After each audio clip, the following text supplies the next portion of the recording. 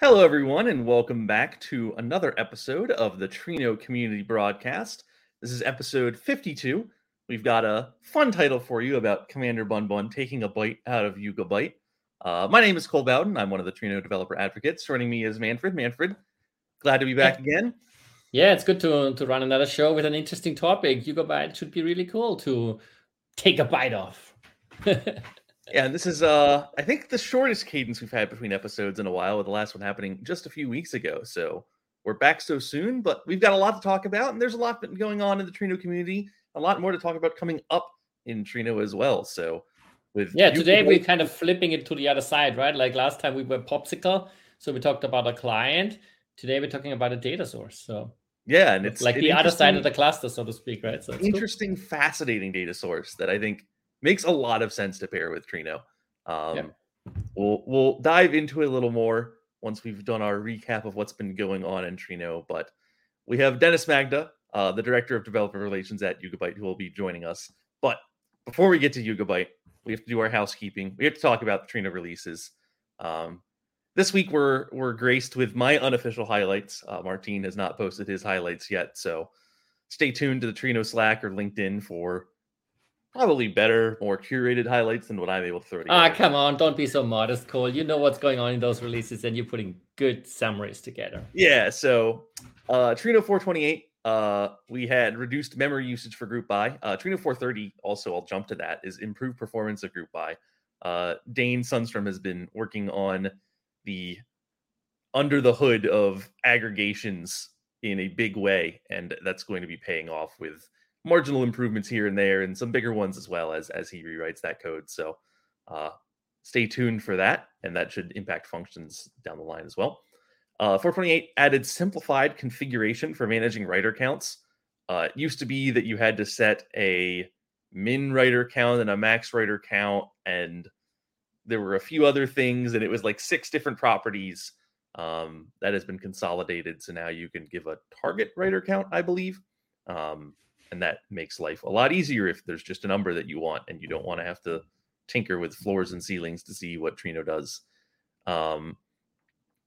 Faster reading of small Parquet files on data lakes. So if you have lots of small files, that's going to go quicker now, which is always nice, because lots of small files can add up to being a lot of data, and that can be a pretty substantial performance improvement if that's how your data is stored. Also, if you have that performance problem, you should really consider like changing those files and compacting them to larger files. Yeah, true. we're helping sometimes you just can't. I know, but like just saying. Yeah, there's multiple things that could be done, but we always try to be as helpful as we can in Trino. And if it's a performance improvement, it's a performance improvement. So 429 has faster. Oh, I forgot the query options on dynamic tables and Pinot. I admittedly do not know a whole lot about what query options are. I'm assuming those of you who use Pinot do, but I've linked to exactly what query options are, so you can read more about that if that's something that's fascinating to you. 429 has faster reading of org files in Hive, more type supported for schema evolution. That's me abbreviating the fact that you can now change various numerical types to other numerical types. Check the exact release notes for specifics on that, but it's just more type changing if needed.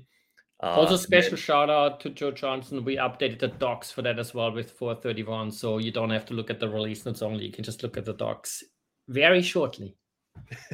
Yeah, 431 coming out soon. Maybe today, maybe tomorrow. We'll see about that. And 429 also had a variety of interesting security improvements. I'm choosing to highlight the fact that if you're using the Trino web UI and you log out, that'll also log out of your sessions. So you're not logging out of one thing, but still logged into another. It just cuts the connection all in one go, which is safer and more secure and just better practice. So it's a good thing we got that added in. And then 430 had improved performance of group buy, which we've talked about. Support for setting time zones on the session level.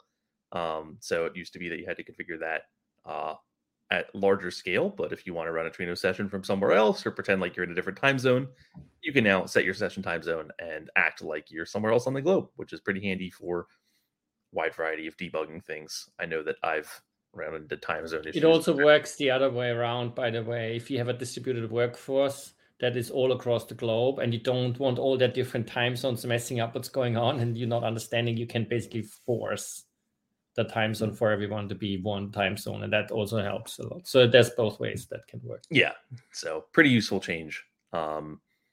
Should get rid of some weird, was it on this day or that day, based on the specific hour at which it occurred issues.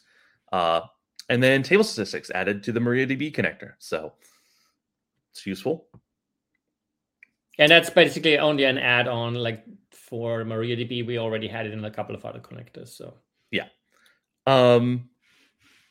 Do you want to talk about what's coming in 431 now, Manfred, or do we should? Yes, I do want to spill the beans. It's just so exciting. We'll get there once we've covered Yugabyte. That'll be our pull request of the episode, or more like release highlight of the episode. We'll figure it out.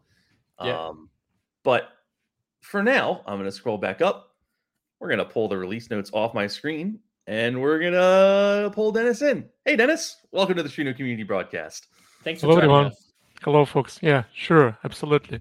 And thanks to everyone who is watching us live right now, or if you will be watching us in the future. Mostly in the future. But Dennis, tell us a little bit about yourself. Who are you? Introduce yourself to the Trino community who may not be familiar with you right now. Yeah, why Yugabyte and why Trino, and why we decided to put together this live stream. I'm the guy who has been working with databases for the last 8+ years. It just happened I'm a poor Java developer who eventually switched to that cruel world of databases, and I remained in this world ever since. Before databases, before YugabyteDB and all that, data storage related stuff, I was using Java as a developer, as a backend engineer, and also I spent several years at Oracle building GDK. So generally, that's my story. And as a guy, I like, just to take stuff, hack stuff, and see how, and just educating right now developers to use YugabyteDB, Postgres, and other databases. Awesome. Well, thank you for joining us, and we'll look forward to see everything in action. Before we do that, though, we have to create a connection between how Yugabyte as a data source works in terms of talking to Trino. And that is our concept of the week, isn't it, Cole?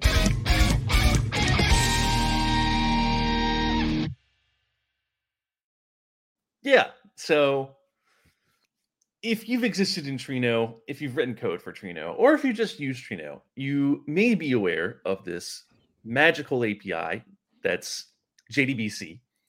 In the show notes, I joke that it could stand for just the best connectors, which is not what it stands for. It's Java database connectivity. And it's one of the core APIs by which a lot of the connectors in Trino function. There's a lot of Java-based databases out there. And through JDBC, they can all talk to each other in one unified way. And it's something that is relatively easy to implement. We have an example JDBC connector and documentation for that in Trino. But we figured that today we'd explore how JDBC connectors work, why this is useful, and we're going to be using Postgres as our example. Yeah, makes sense. Like JDBC, we as application, like those I think who are watching us, application developers or analysts, or like they just find their ways to interact with Trino, right? And you usually interact with Trino by coming up and running different SQL requests of various complexity. And if you want those SQL requests to be executed over a relational database such as Postgres, MySQL, or Oracle, Trino needs to connect to those data stores. And you can use drivers, and those drivers are created by people who build those databases or who love those databases and they want to contribute by other means. So you need to have the driver. That's your kind of connection point between your Trino cluster and between your target database.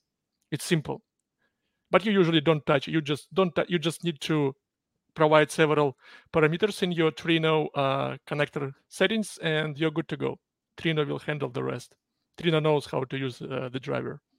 Yeah, it's kind of funny, right? Like it's confusing for some people because there's also a JDBC driver for Trino. So if you have a Java-based application and you want to connect to Trino, you can use a JDBC driver to query Trino. But this is the other end, sort of, where JDBC driver is used. So in that case, it's the JDBC driver of the underlying data source. So our example here is PostgreSQL. And there's various other JDBC drivers. What do these JDBC drivers typically do, Dennis? Like, they just, like, what are some of the APIs that you think these expose? Yeah, if I'm not mistaken, JDBC is one of the specifications of Java. So generally, in the Java community, folks like to standardize everything. You have many relational databases. And historically, many relational databases, when they started, they had their own version of SQL. Like IBM DB2 would speak one dialect of SQL, Oracle would speak another dialect of SQL, etc. But at some point, the folks came up with a SQL standard. And right now, whether you're in many scenarios, when you create some meaningful application for Oracle and then you decide to switch to Postgres or MySQL, then if you have not used any Oracle specific features, then your application can be switched from Oracle to MySQL or Postgres with little changes. Usually you have difficulties if you created any stored procedures in Oracle. But we have SQL specification standard, we have JDBC standard, and databases, many well-known relational databases, they strive to support the SQL standard. And those who create drivers for those databases, if a driver is written in Java, then they try to follow the JDBC specification so that it's easier, let's say, to switch between different databases. And here is, I mean, like, in my assumption, I have not tried to use MySQL or Oracle with Trino, but my guess that for Oracle and MySQL, you also use JDBC driver, but for those databases. So every database has its own version of the JDBC driver. And the driver is like, comes with several, like one of the important steps of this communication between the database driver and Trino backend is, first, Trino needs to open a connection to the database. Using the driver, you just need to provide a connection address. And after that, you can happily send your queries. You can always fine-tune different parameters by adjusting driver settings, but for the basics, and we are going to look at the basics today, you just need to know the address of your database, and you need to provide a special connection string to the driver. That's it. Awesome. That's interesting. So basically, the JDBC driver then, like, sends a message to the database that says something like, give me, like, you know, that table, those columns, and whatever. Every database supports its own protocol. There is like Postgres has its own wire protocol. It's like a network layer or communication layer protocol. When you want to open a connection with Postgres or send a query for execution, you need to send a special message, like following some format. But that's easy to support. And the drivers for Postgres implement this. MySQL drivers implement the MySQL protocol for the communication, and the story continues. But okay, so I'm confused now, or like, well, I have a follow-up question, so to speak. So we were talking about the PostgreSQL driver, the MySQL driver, but today we want to talk about Yugabyte DB. So how does that work? Like, what's the difference between Yugabyte DB and PostgreSQL if we are like using the PostgreSQL connector or whatever we're using there? Tell us more about Yugabyte and how the relationship works between Yugabyte and PostgreSQL. Yeah, like, what's I remember the differences? The first time we met with you and we had that conversation about Yugabyte DB, Postgres, and Trino, we discovered that there is no any specific integration for Yugabyte DB on the Trino end. But then how would you use Yugabyte DB as a data source for Trino? It's simple. Yugabyte DB is built on the PostgreSQL source code. Yugabyte DB is a distributed database that will scale your data across several database nodes, and then all of those nodes will be handling your read and write requests. And as long as the upper half of Yugabyte DB is built on Postgres, on the Postgres query engine, then we inherit a lot of the good properties of Postgres. most of the application libraries, frameworks, and drivers and tools that were created for Postgres will work with Yugabyte DB out of the box. Sometimes it can be a lift and shift story. Sometimes you will be able to migrate, let's say, from Postgres to Yugabyte DB easily, but you still might need to introduce some optimizations because you are switching from Postgres, which is a single server database, to a multi-server, to a multi-node Yugabyte DB cluster, which means that you migrated probably without any code changes, but then you can do some load testing, performance testing, and you might need to optimize some of the queries because right now those queries are running across a distributed storage engine. But that's easy, and that's the goal of the today's show. Is just I want to start with Trino, working with a Postgres instance. We will run some application workload, and then we will try to we will switch this application workload to Yugabyte DB, and we would try to switch Trino to Yugabyte DB and run a few other experiments. Awesome, that'd be cool to see. That's very interesting. So it is actually PostgreSQL with more bells and whistles, and who runs it? Am I running this Yugabyte DB on my data servers, or? It's open source. It's Apache 2.0. It's on GitHub. You can download it, you can install it, and you don't need to pay a penny to Yugabyte DB. But certainly, we live in the cloud-native world, and there are many options. You can use Yugabyte DB as a managed service on every public environment. We have another version of the product for private data centers, for private clouds. But generally speaking, you have a huge open source user base, similarly to Postgres. Most of the Postgres users, they use Postgres for free, and same stands for Yugabyte DB. No differences. And then the reason you would use this over Postgres is that distributedness, right?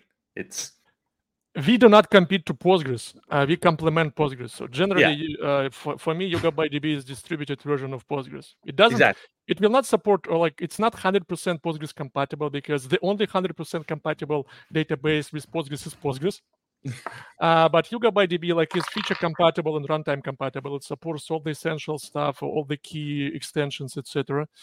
And the reason why you would do this, when sometimes you can run out of the Postgres, you can just get to some physical limitations. You might not have enough space in your storage, or you might not have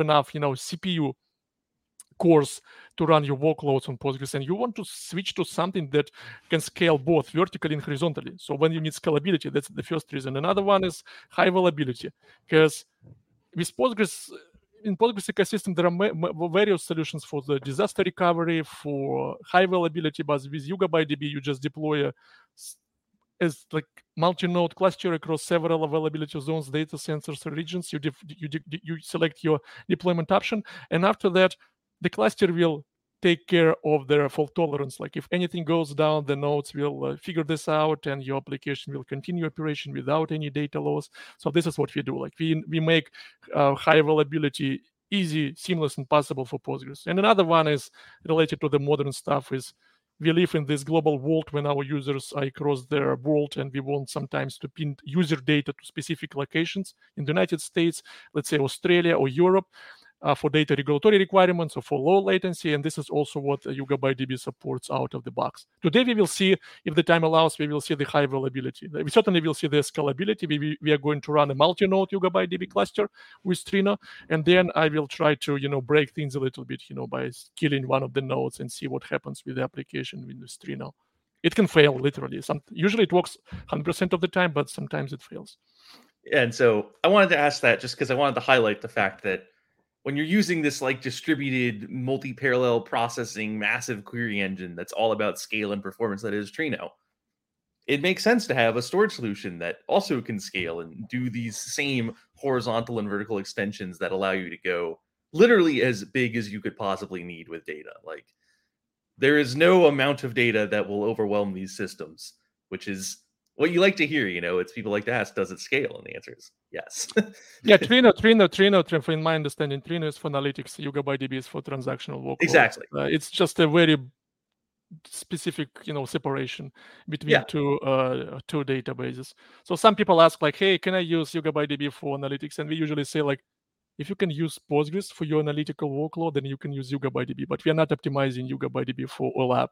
Our territory is all TP, and that's a huge and hard territory to be in. Yeah, it feels like it's even more distributed than Trino. Like Trino, typically you have one cluster, right? And like, but you are basically saying you have one cluster, but you have like sort of multiple master nodes, and like they can like be connected from different places. So I'm really looking forward to see this in action a bit more. So yeah, it's a multi-master. It's a multi-master architecture. Yeah, it's Every node is both primary and secondary in the sense that you have this table and you shard this table across that cluster. You distribute the data, and let's say one subset of the data will be on one node, meaning that that node will be handling read and write requests for that data. The other node will be handling the read and write workloads for the other subset of the data. And then they also keep the replica copies of this data because this is a transactional database. And we assume that the cluster and the zones and regions and data centers will fail, and we cannot allow ourselves to any data inconsistency or data losses.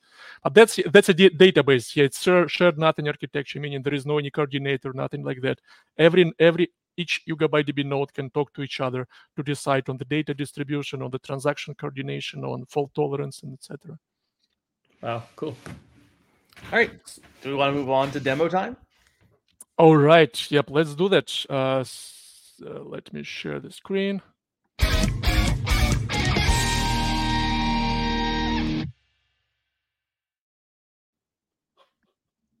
All right, that's what we've got. Just empty command line.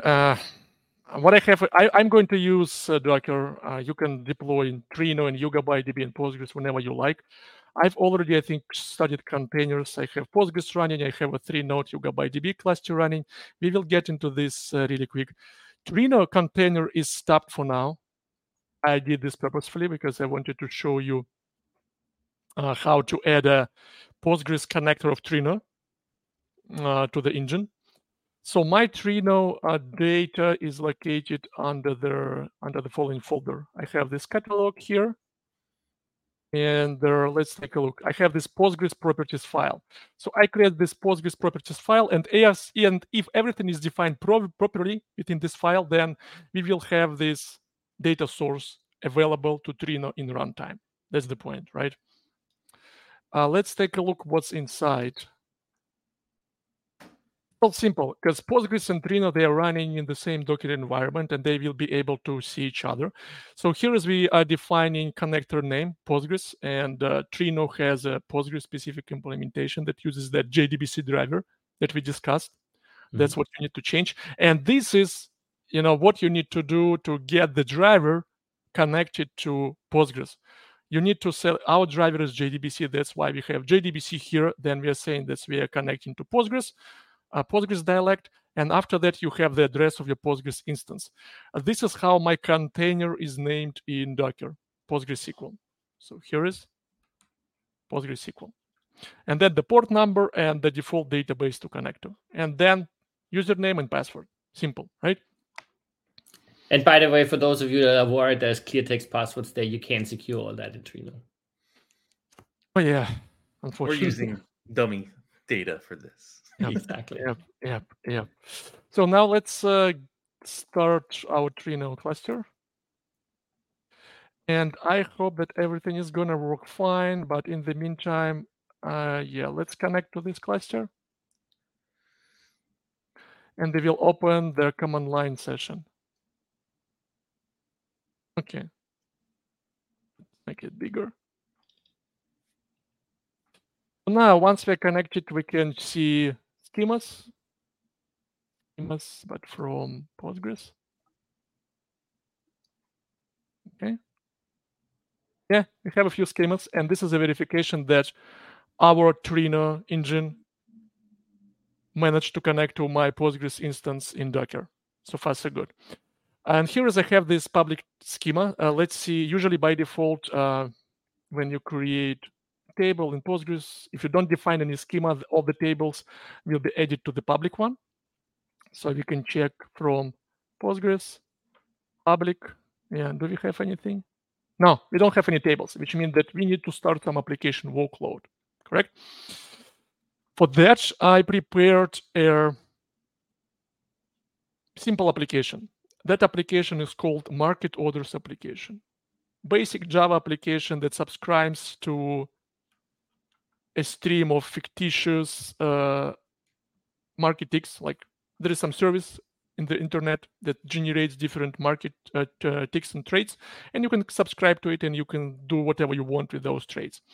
So that application will be connecting to the service, capturing all those market orders and storing into my Postgres database. So that's the point. How do I start it? I am going to start this application also in Docker. The container name will be market orders instance. And here is one important, the most important configuration here is this Postgres Docker properties file. So this is the application, what it does.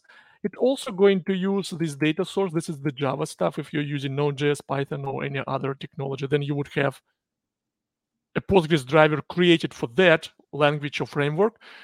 I'm going to use this Postgres simple data source that relies on the JDBC driver, the same JDBC driver that Trino uses. And then I'm telling, okay, connect to this Postgres instance. That's the name of my Postgres container, and that's the same username, password, and database that we use for Trino. That's it.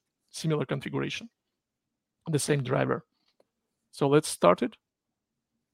Okay, we connected. We connected to the market order stream, and right now you can see that we are streaming the first trades. And here is you have also we are querying the database every 2 seconds to list the most popular stocks, the stocks that people like to buy the most. Okay, so now if we go back to Trino, and right now we can take a look at this Postgres public schema. What are the tables? You can see that, this application created 2 tables, buyer and trade, and also there is a materialized view. We are not using this materialized view at this time. So that's simple, right? This is how you can quickly create a connection between Trino and Postgres, and this is how you can work with them. For instance, certainly can use SQL. Let's connect. Let's count the number of trades that we have in the trade table in Postgres. Simple iteration. If you keep executing it, you can see that this number keeps changing, and this number is very close aligned with what you see on the application end. Also, so it is basically live, getting the data and pumping it in as it comes, sort of like an event capture. Absolutely. You just connect it from Trino to Postgres using the JDBC driver. The connection is opened, and you keep sending those requests, and then Trino gets data from Postgres. Something is done on the Postgres end, something is done on Trino, but eventually the users get results from the place where they executed that query. Also, you can run more sophisticated queries like, this one is way too sophisticated, like this one. What this one does, it returns the most popular stocks that are being it's similar to the query you see here on the application end. You just need symbol is the name of the stock, and then we are just calculating the bid price for every symbol. We group this stuff, and eventually you will find the most popular stocks at the given moment. So that's what you have. Okay. Mm-hmm. Some familiar names and some not so familiar at all. Yep, exactly. I also don't know what's Illyrium is or linen cloth. I don't know. If we can go wild and you can also use Trino to join data that is stored in different Postgres tables. Like here is we want to get the most active traders. We are querying data from the Postgres buyer table, and we are joining this data with their trades. So we basically want to find the first name and last name and how much that person spent in total. So this way we want just to find who are the most active traders at the given moment. Arnold Mazer and Sam Newman, etc. Okay. These are the basics, right, that the folks should already know, if you use Trino. Where is Yugabyte? So imagine right now that this application, this market orders application, gets some traction. It becomes popular. The volume of the data keeps growing. And so there are a number of user requests. You need to scale. You need to be able to scale not only vertically, but also horizontally. And also, right now I'm running a single server of Postgres, which means that not only I want to scale beyond the single server capacity, but also I want to be able to withstand potential outages that can happen with our database servers. And here is when the story for Yugabyte DB starts for many. So for that, let me just interrupt this application for now, because we are going we are overflowing already, right? So need to check and get something better, right? if everything is right for you with Postgres, keep using Postgres. This is a wonderful database. If you need to switch to something that is distributed and highly available, you have an option as a Postgres user. You have YugabyteDB. So YugabyteDB cluster, it also runs in Docker. And we can go connect through the SQL interface, so we can use this UI. So what I have here, I have a 3-node cluster running. That's the internal IP address that was assigned in Docker. Some default data center and rack number. And but we don't have any data. The cluster. So this management interface that you're showing there runs on Yugabyte on the individual nodes automatically and comes as part of it, basically. So it's a standalone process. Like in YugabyteDB, when you start a YugabyteDB node comprises several standalone processes. Mm-hmm. You have Postgres backend. It's literally Postgres with modifications that runs and listens on a defined port number. That's your query layer. And then you have another process for the storage layer of YugabyteDB where we store your actual data and execute queries. And then you have the standalone process for the UI. So I can connect to this. That's the instance of the UI for the first node of the cluster. Okay. But it's part of the open source YugabyteDB project to have all this nice UI and stuff. Exactly. It's open. Very cool. And here, as you can see, the names, right?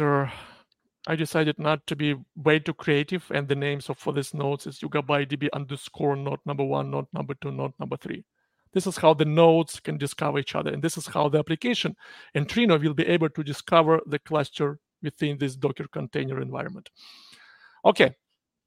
So let's switch Trino. So let's do this for now. I will exit from my Trino shell, and I will go to I have this Trino properties. Let's copy this Postgres properties to YugabyteDB file. Once we do this and once we update the configuration, we will have the YugabyteDB data source available for Trino. So here is, we don't want to touch this property because this is what Trino supports. We just need to tell Trino that, Trino, hey, you're going to work with Postgres, so please use your Postgres implementation for this data source. Use JDBC driver. Also, we are not going to change this beginning of this URL because JDBC Postgres, we are going to use the same JDBC driver. But here is this is what we are going to adjust. We know that we have YugabyteDB node. Yeah, let me close this one for now. YugabyteDB node number 2, right? And it listens on this port number. And also and this is actually already enough. You can just go this way. I'm going to connect to YugabyteDB database. The username is going to be Yugabyte. And guess what? The password is going to be also Yugabyte. It's impossible to forget. But the standard driver of Postgres allows you to define several connection endpoints. For what? For fault tolerance needs. For instance, if the driver loses connection to your primary endpoint that goes first, then the driver will automatically connect to the next endpoint that is listed in here. So we know that we have YugabyteDB node number 1, same port, and we also have YugabyteDB node number 3. That's for the cases if we get to the fault tolerance demo. I'm going to kill node number 2, but then I want Trino to continue its operations and use the remaining nodes. So this connection, the driver will be opening connection to these nodes only when the first one fails or becomes unavailable. But the Postgres driver has another interesting parameter that I want to show you, folks. It's called, let me Google for it. It's called Postgres JDBC multiple endpoints. I'll find it. Initializing driver. Connection failover. Yeah, it's called load balance hosts. If you set this parameter to true, then it'll round robin through all of them. Yeah, it will round robin and it doesn't need to wait for the failure. So basically, during the normal operations, the driver will be opening connection to several YugabyteDB nodes, which is better from the load balancing perspective. Trino will be sending multiple requests, and if Trino opens and maintains multiple connections to the YugabyteDB data source, that you will be round robin, like you will be sending requests to different YugabyteDB nodes. Okay. How sophisticated is that load balancing? Is it just kind of like 1/3, 1/3, 1/3 in hopes that the workload gets distributed evenly, or is it aware that one node is being heavily used and will use the other? I don't know, my friend. Actually, what I learned from this documentation, and I didn't look in the source code, they just say that they open when you define this property, they will start opening these Okay. connections randomly. They will just use some random number and decide like which one node will be used for the next connection. That's all I know. Well, that can be homework for our viewers then, as they can go look into Yeah, that and play report around with back it. in the YouTube comments. Exactly. All right, so we defined this Yugabyte DB properties file under the Trino catalog directory. Okay, so now let me restart Trino so that it picks up. By the way, do I really need to restart? Because I was reading that you don't support dynamic catalog changes yet, or is it already supported? It's implemented. It's not yet documented, but it does work to create and drop catalogs on the fly via SQL statements. Altering you doing it, changing it is not yet supported. But it's all in progress and coming. Soon, eventually. Pick one of those two words. One of those two. It's sooner. Eventually, it'll be there. Yeah, it makes sense. It makes sense. Creating and dropping already works. Yeah, at least this one I know for sure it will work. Okay, so we restarted Trino, and now let's connect back to our container. Okay, fingers crossed. Show schemas not from Postgres but from Yugabyte DB. Okay, we've got schemas, and actually we've got the same schemas. Oh, same. Because let me show you this. We have this nice UI, and this UI is a new addition to Yugabyte DB. This is actually what we created for our managed service. And this is the UI of the managed service, but then we decided to open source it. And that's why it looks so nice. But our earlier UI is running on this port number. It's more detailed. It's not that fancy, but it can let us look into their more detailed stuff like tables. Here, as you can see, this PG underscore table spaces, type, attribute, pros. Those are the tables from the PostgreSQL catalog. And this is why, like when you have some application tool or driver or framework created for Postgres, it's highly likely that it will work with Yugabyte DB because we effectively Postgres. We support Postgres catalog, error codes, everything, because we run Postgres internally. And if we repeat, as for the tables, really quick, show tables from Yugabyte DB public. Nothing yet, right? We need to switch our application. So I stopped my application. Let me also, just in case, remove this application container. I will recreate it from scratch. And then this version of the container, we're not going to change anything on the application end, but this properties file. So this is the properties file that the application is going to use for the connectivity. So here is, we can also use the same driver, the same PostgreSQL driver for Yugabyte DB, not a problem. But here is, I am using the smart driver of Yugabyte DB. Why it's smart? It's a fork of Postgres driver. It's just the Postgres driver that comes with some Yugabyte DB specific stuff. What's the difference? So here, as you can see, that by default, the driver will be also connecting to this Yugabyte DB node, number 2. But once the driver connects to this node number 2, it will learn and load IP addresses of the other 2 nodes automatically. So it allows you to dynamically monitor the state of the cluster topology. You add new nodes, you drop some nodes, the driver keeps track of the current nodes that are alive, and it will be using those IP addresses dynamically whenever it's needed. This is what the standard driver of Postgres doesn't support, because Postgres doesn't have this capability.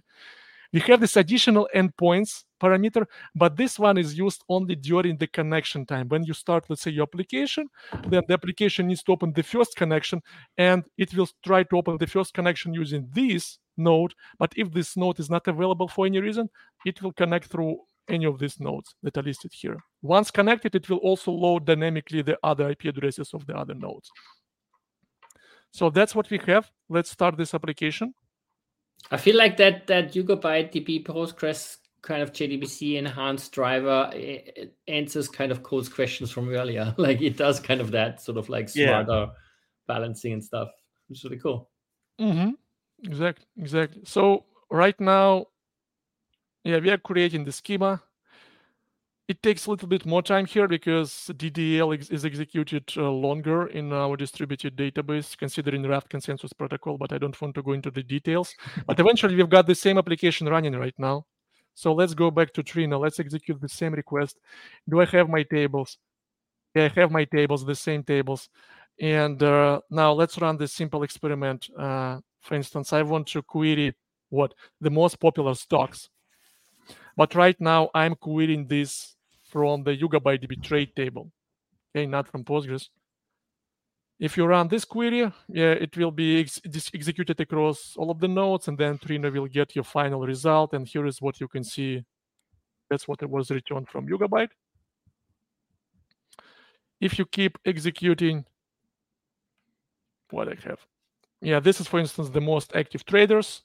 Also, we are querying this data from Yugabyte DB. I noticed that it takes more time to execute this over Yugabyte DB than on Postgres on my machine, but that's the problem with my Yugabyte DB image. It's not you're running a lot of stuff now. It's just a laptop, right? And it's also it's not optimized for this AMD 64 configuration for Apple M1 CPU, while Postgres is optimized. That's my problem. But generally, the latency, the performance is comparable. So this is what you need to have between Postgres and Yugabyte DB. Even if when you scale to distributed database, you introduce the network latency. But at least if you maintain the same latency and performance, when you compare to standalone Postgres server, it's already a good big win.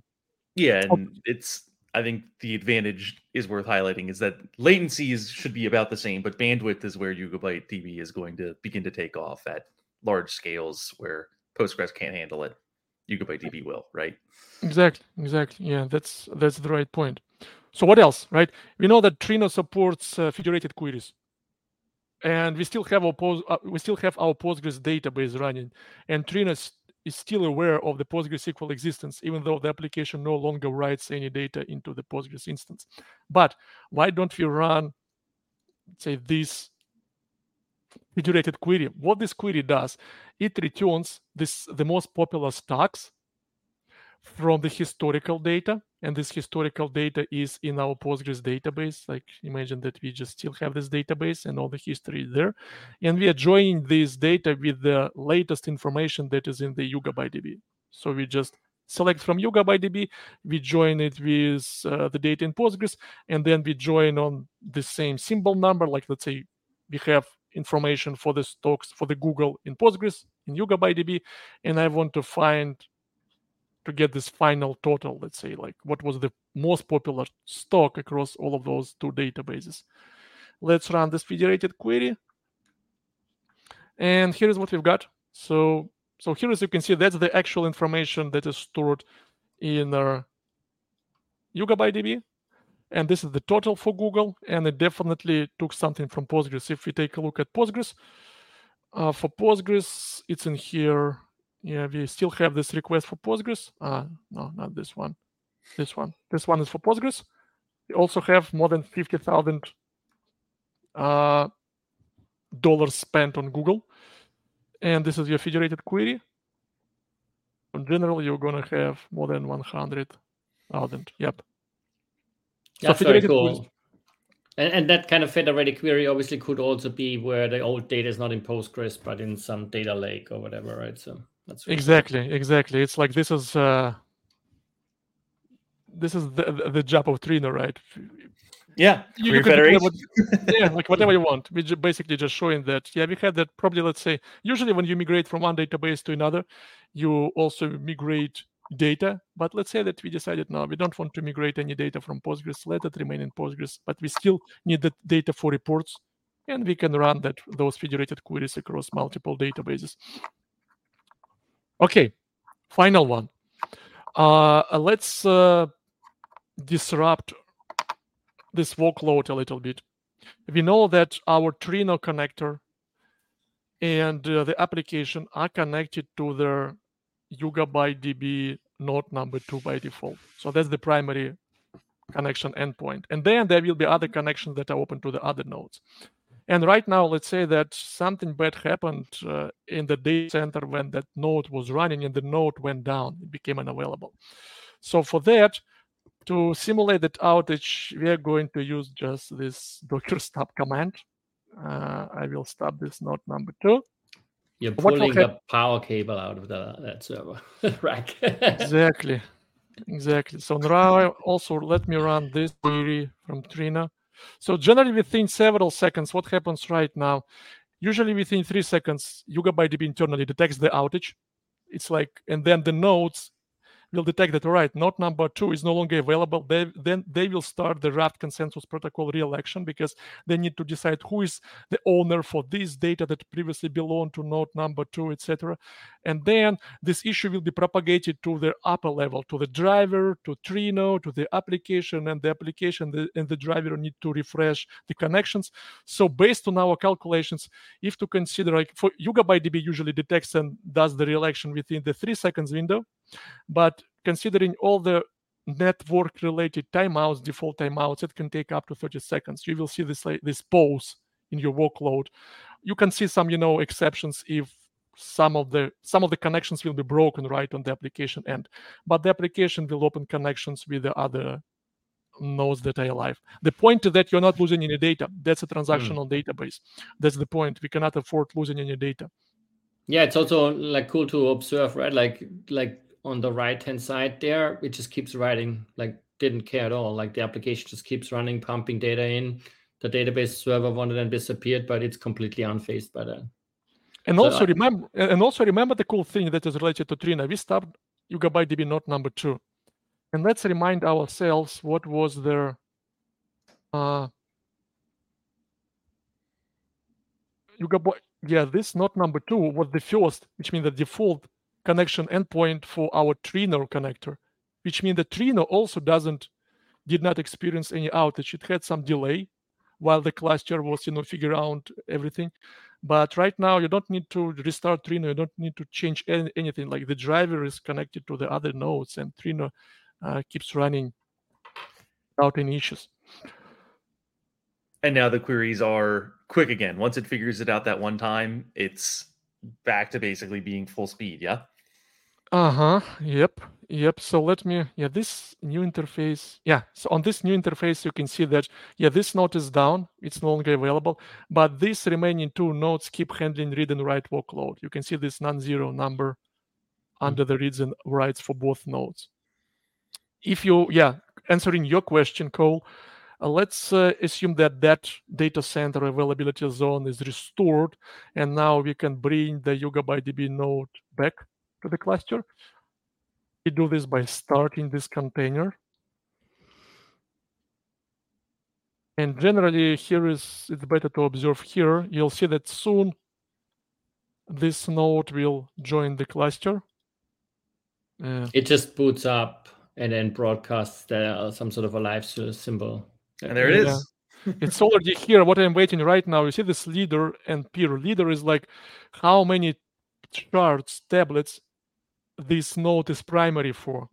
So this information, you see, it's being updated because right now you've got another database server, and we want to distribute data evenly, which means that the cluster internally, does this resharding, data rebalancing. And as long as this has happened, right now you can see that all of the 3 nodes are handling your read and write workloads. And just in case to confirm that Trina keeps working, executing the same request against Yugabyte DB. Yeah, it works. Awesome, cool. So question about that. So how many servers do people typically have in a cluster, or what's the kind of range? And are these do people typically have sort of average or medium or really large servers and viewers of them? And then also, where is the storage for that stuff? Yeah, so the minimum number of servers is 3. And why? Because we use Raft consensus protocol for your data synchronization. When, let's say, you have this Yugabyte DB node number 2, and that node is responsible for my customer data, you update my customer record. So this node receives this update, and then it uses the Raft consensus protocol to synchronize this change to the other 2 nodes. And according to the Raft consensus protocol, if you have the replication factor of 3, you need to have the consensus of 2 nodes to allow a change to happen.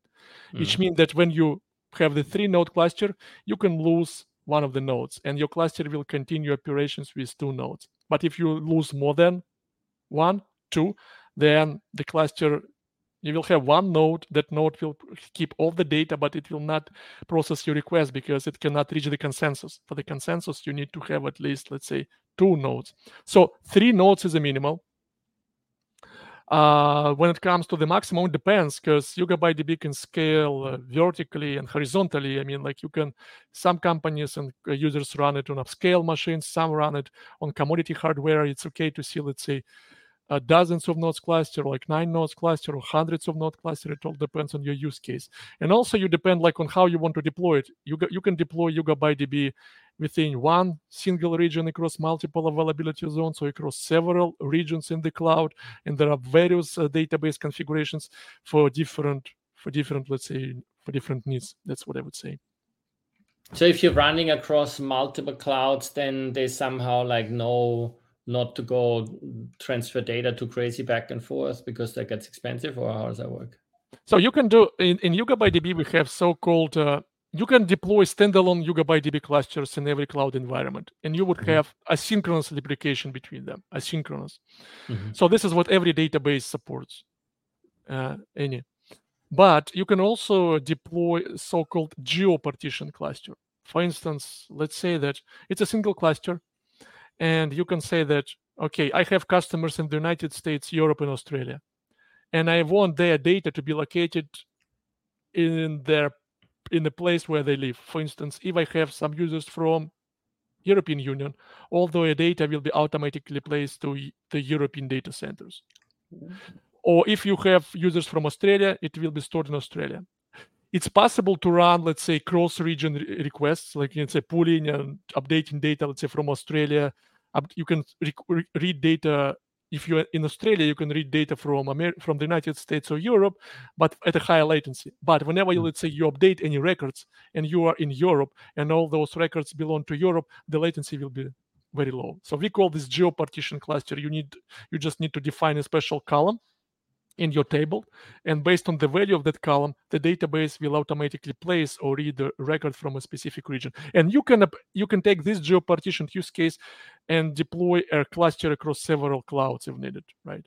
So people do this sometimes, or they just deploy standalone Yugabyte DB clusters and set up asynchronous replication. But with asynchronous replication, your recovery point objective, meaning like how much data you're going to lose, right, if there is an outage, is not 0. Like with synchronous replication within a single cluster, it's always 0, meaning that you're not losing any data regardless of the outage. With asynchronous replication, no, it's possible that some of the data will not be transferred and something breaks in the middle, if something breaks in the middle.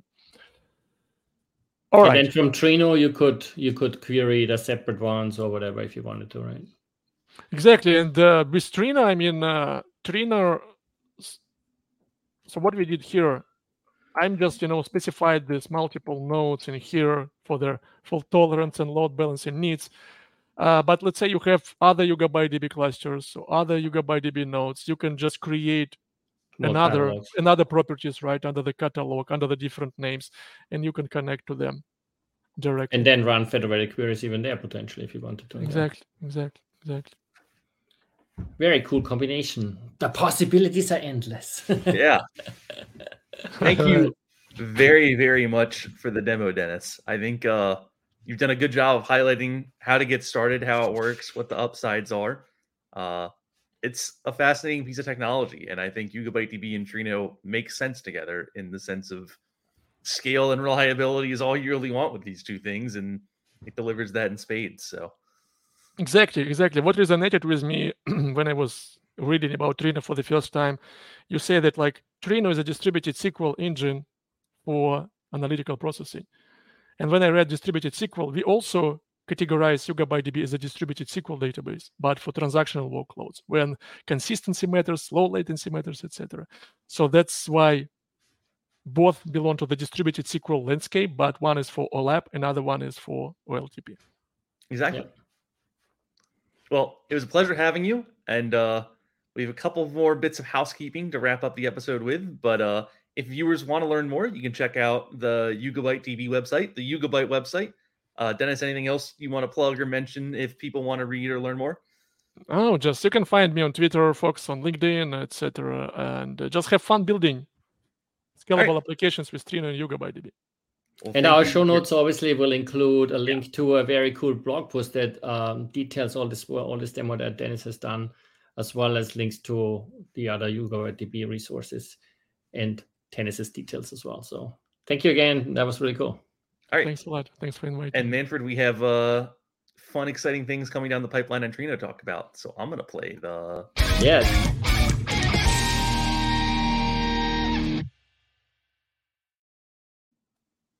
I cut you off there with the button, but no, it's just fun. We just had the SQL training last week. It feels like long ago already, but it was only last week, and I'm preparing material for next week with Martin, which is going to be super interesting to learn more about all the power of SQL in Trino, where we aspire to be as good as PostgreSQL, which is arguably the best implementation of SQL standards. We are very close, and we got some really cool new features coming up as well. But in that training series, we'll dive into all the details. But lots more is going on in the Trino community as well, beyond the training series. What's coming up in December, Cole? Yeah, so the Trino Summit, we mentioned it in last episode, but it bears repeating.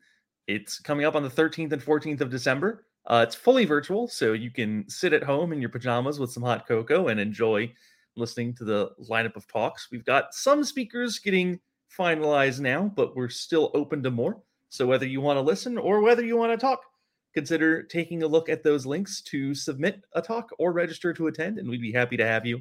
And of course, as with all Trino events, all talks will also be video on demand available after the fact, if you're just not available for some amount of time. If you have a cool demo like what Dennis just done or anything else on an application, some of the other things we showed in the Trino community broadcast in the past, or also you're using Trino at your company with some custom implementation or just experiences with Trino or Trino-related products, we would love to hear from you all. And I'm sure the community will be patient with you. And if you don't feel too comfortable about presenting, we can help you along. It's pretty easy in the end, right? Yeah. Also coming up is a talk with Slalom and Starburst in the Bay Area. That's going to be in Redwood City. You can click on the link there if you want to find more details. I'm currently slated to be speaking at that. So if you want to visit me in person and you're in the Trino community in the Bay Area, Silicon Valley, consider signing up and checking that out. What are you going to talk about, Cole? It's going to be about data lakes. Though here's the thing, as I was going to spoil it a little bit, is we might be upgrading me to Martin. So you could get an even better speaker. I'm not going to claim to be as fascinating as Martin is when he's been working on Trino for as long as he has. But I'll click on the event. I mean, Martin worked on Trino over a decade, but you've been on Trino quite a long time too, Cole. So don't be too modest. You'd be a great speaker too. But so we'll be talking about Iceberg and data mesh. And it'll be about an hour of talking, and the event is 2 hours, so shouldn't be that big of a slog. And whenever I'm full screen, I'm unable to click the back button, so I have to unfull screen and click the back button, and then go back to full screen. It is confusing. So people are gonna have a chance to go and meet you in person there, or Martin, or both, and maybe even go away with a Trino t-shirt or something like that. You think? Yeah, there may be swag, but you'll have to show up to find out. Well, that's cool. In any case, Manfred, there was one other thing. Do we want to save that for a future Trino community broadcast episode, perhaps? It seems like we're running low on time. I want to just mention it because it's super exciting, and we've been working on it so hard. So Dane, David, Martin, and myself been working crazy hard. I'm just doing the documentation, so that's the easier part of it all. But we implemented a new feature in Trino that's a long looked for feature. In the past, if you wanted to write a custom sort of function, you needed to write it in Java, create a plugin with the right version of Trino and deploy that and so on. Now you can write it in SQL. So you can go create function, begin, declare variables, if then else, case, blah, blah, all that kind of stuff right there in your SQL console and your CLI, and it can get stored and everything. So super exciting and powerful feature. And we merged everything yesterday and been crazy going at it. And we just have a little release blocker, but it's going to come out in a day or two, maybe even today. I'm so excited. It's going to be awesome. We'll see. And you'll probably hear more from us about this because this is a big deal. So this is not the last you hear of it. Stay tuned to the Trino channels for more information. Manfred me and Dane will demo it in the SQL training episode as well. So, and we'll have some cool stuff happening there. So sign up for the SQL training series. And Trino Summit. Yeah, and if you're in the Bay Area for the Starburst and Slalom Talk, pick your favorite. Or all three. Do all of them. In any case, thank you all for tuning in. Thanks once again to Dennis for being here to speak and give us such a great overview of Yugabyte DB. And that's going to be us signing off. Thank you to everyone for watching, and we'll see you next time. That's right. Music for the show is from the Mega Man 6 gameplay album by Krzysztof Słowikowski. Don't forget to give us a star on the Trino repository at github.com/TrinoDB/Trino. And for more information on future shows and to find show notes, check out trino.io/broadcast.